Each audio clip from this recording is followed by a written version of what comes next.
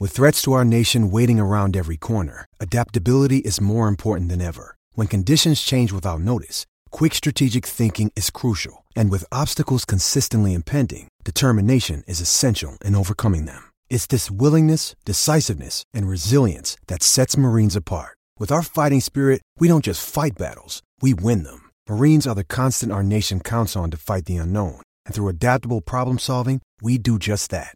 Learn more at marines.com. A trade update for Tyre Power. Think safety this month. Get the 5-minute tyre safety check at your local Tyre Power.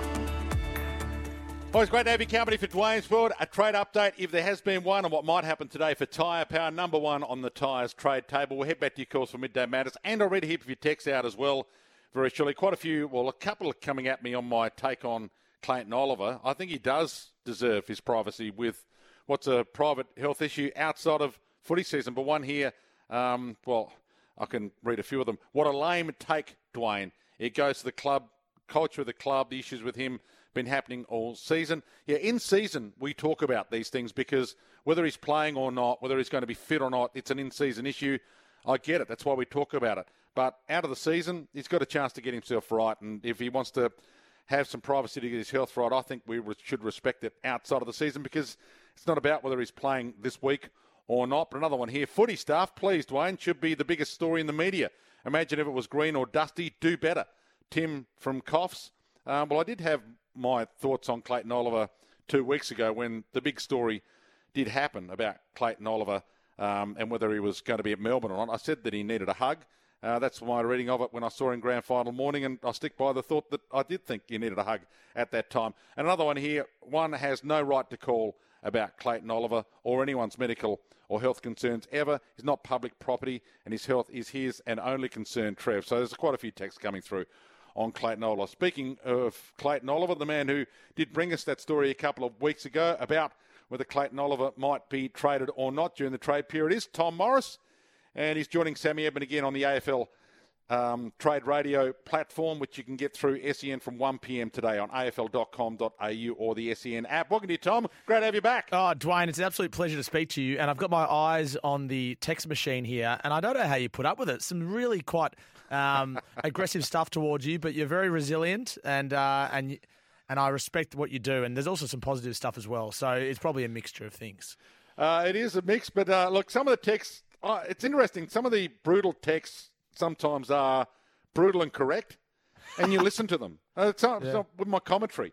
I mean, if someone's brutal and correct, well, they're brutal and correct. Who decides whether it's correct, though? Well, if I get a player's name wrong and he sends a text and says, "You idiot, you called this guy that guy," well, it's brutal, but it's true. That's okay. I'm man enough to know when I got something wrong. That's good. And sometimes I read the ones that are brutal. But if there's a few words that can't be read, they're the dangerous ones. You read 2 lines on air and then you get to the third line and think, oh, there's a word I can't read. And you're one bad line being read on radio away from being off air for a couple of years. But you're on air today. And what have you got for us today, Tommy? Yeah, so Sam Edmund and me are on Trade Radio from 1 till 3. Look, we're just going to go through all the trades that haven't been done yet, all the players that are still in limbo, I guess, to varying degrees. So, you know, I'd like to group them in, I guess, 3 categories, Dwayne. So you've got one category that's Hawthorn, Richmond and Gold Coast. That involves Marby Ochol, Jacob Kazitsky, and trying to get the right picks around there. And another category is Port Adelaide and their trade with Essendon, with Xavier Dersma and Brandon Zerk-Thatcher, and their trade with Geelong with Asava Radagalea. So that's another category. And the other one is a 4-way potential trade that I've spoken about this morning, which is St Kilda, and St Kilda's at the centre of it. So St Kilda, Carlton, the Western Bulldogs, and Essendon.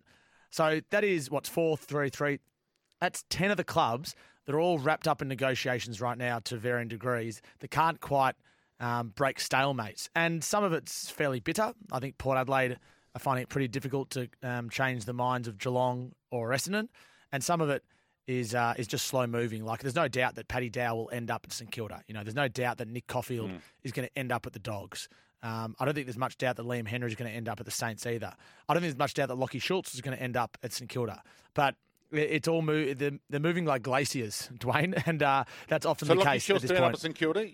Lockie Schultz will end up Sorry, there. Lockie Schultz at Collingwood. I mean, Lockie Schultz at Collingwood. Okay. Liam Henry at St Kilda. Yep. Yep. Yeah, I think the Lockie Schultz deal is moving pretty well, and that will get done in the next 24 to 48 hours. Because I think the assets on Port Adelaide, they're the ones under pressure to get these deals done. I don't think with the backline they've got, they can win the flag next year. They desperately need a Sava Radaglia and Brandon Zerk-Thatcher. Otherwise, the fallout of them not winning a final next year or missing the 8 altogether next year is massive. But they get those two, they're back in the running, I think, to win the flag next year. So I think they're the ones under the most pressure. They've got until... So what time Wednesday night? 7:30 p.m. Wednesday night. Right. Yeah, and I really think the Sava Radaglia trade is going to go right down to the wire. I'm sure both teams would like it not to, but I think Geelong's willing to hold out and Port's willing to hold out as well. They think they can get Radaglia via the preseason draft. So even though Port won't have a high pick in the preseason draft, they know that Radaglia is not going to be doing a medical at Hawthorn or North Melbourne or West Coast or any other team down the bottom of the ladder. And they're banking on that no team would pick him up without doing that medical. So they believe they can get him for nothing at that point if Geelong want to hold off. Whereas I think Port are probably more likely, I don't like to use the term fold, but I think they're probably more likely to just consign themselves to doing a straight swap for Brandon Zerk-Thatcher and Xavier Dersma if needed late in the piece. I mean, ideally, Port would like another pick along with Zerk-Thatcher coming in, given that Dersma's contracted and how good he was in his first couple of years in the AFL system. But yeah, you're right. Port they're under significant pressure, and we haven't even spoken about Jordan Sweet and to a lesser extent Ivan Solder yet either, Dwayne. Tom, I better leave something for you, a bit of meat on the bone for you for Trade Radio after one, so I won't take all your good stuff. But can I ask you one question before you go? Yes. Because cricket is your portfolio. Yeah. So can I play you a little bit of Pat Cummins? Yep. And then ask you the question, is Pat Cummins admitting that Australia need to look back to what Justin Langer had them doing when they were number one to win under Andrew McDonald, or am I putting 2 and 2 together and getting 5 here? So Pat Cummins has actually referenced they don't have to go that far to think about when they were number one and to work out what they need to do to win. Here's Pat Cummins on the criticism of the team and they're not playing their best. Here's the captain of the Australian 50-over team. Yeah, no, still haven't really quite put my finger on what playing an Australian way means. And I've been playing for a long time. But, no doubt we haven't been up to the standard that we like to hold. We've been off the mark and been outplayed both games. So, when we're at our best, we're putting big runs on the board. We're putting the pressure back into the opposition. Us bowlers are taking wickets through the middle. So we haven't been able to pull any of that together so far. So, we know what makes us a really good team. Again, it wasn't that long ago. We're number one in the world, so we don't have to look back too far to work out when we're playing our best. Was that the Justin Langer coach number one team he's talking about? I think he's more referring to, how do I say this? I guess players of yesteryear who have this view of Australian cricket that they need to be completely uncompromising and ruthless and right. What's the unsociable? But I'm more cricket. saying he mentioned that we don't have to look that far back to work out what we did right when we were number one. But that was when Justin Langer was coaching, wasn't it? That they were number one. Yeah. Yeah. Well, they also won the World Test Championship about 2 months ago. So I don't think that's. I don't. I know what you're saying. 50-over cricket, though. We're going back for 50-over cricket, aren't we? Oh, yeah, no, you're right there. Well, yeah, in 2015 when we won the World Cup. Yeah. That was pre-Langer, though. That was before Justin Langer's time. That was Darren Lehman's time. So he's talking a couple of months ago about what makes you win in other forms. Test cricket and T20 cricket is good enough. Yeah. Or is this a completely different thing, that the 50-over?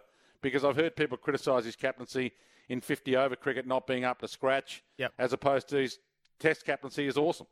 Well, he's a leader, not necessarily a tactician. So if you want a role model, he's the right person. If you want someone that's going to be tactically adept at the highest level, then Pat Cummins might not be as good as what Steve Smith or Travis Head might be, or even a Mitch Marsh in the shorter format. But, Dwayne, Pat Cummins and the modern-day cricketer has a bent against former cricketers who believe that their way was the best way, and they think that's archaic and old-fashioned. And I think that's just Pat Cummins just giving a nod and a wink to that. The Australian way, in Pat Cummins' eyes, is simply playing tough, hard cricket and winning.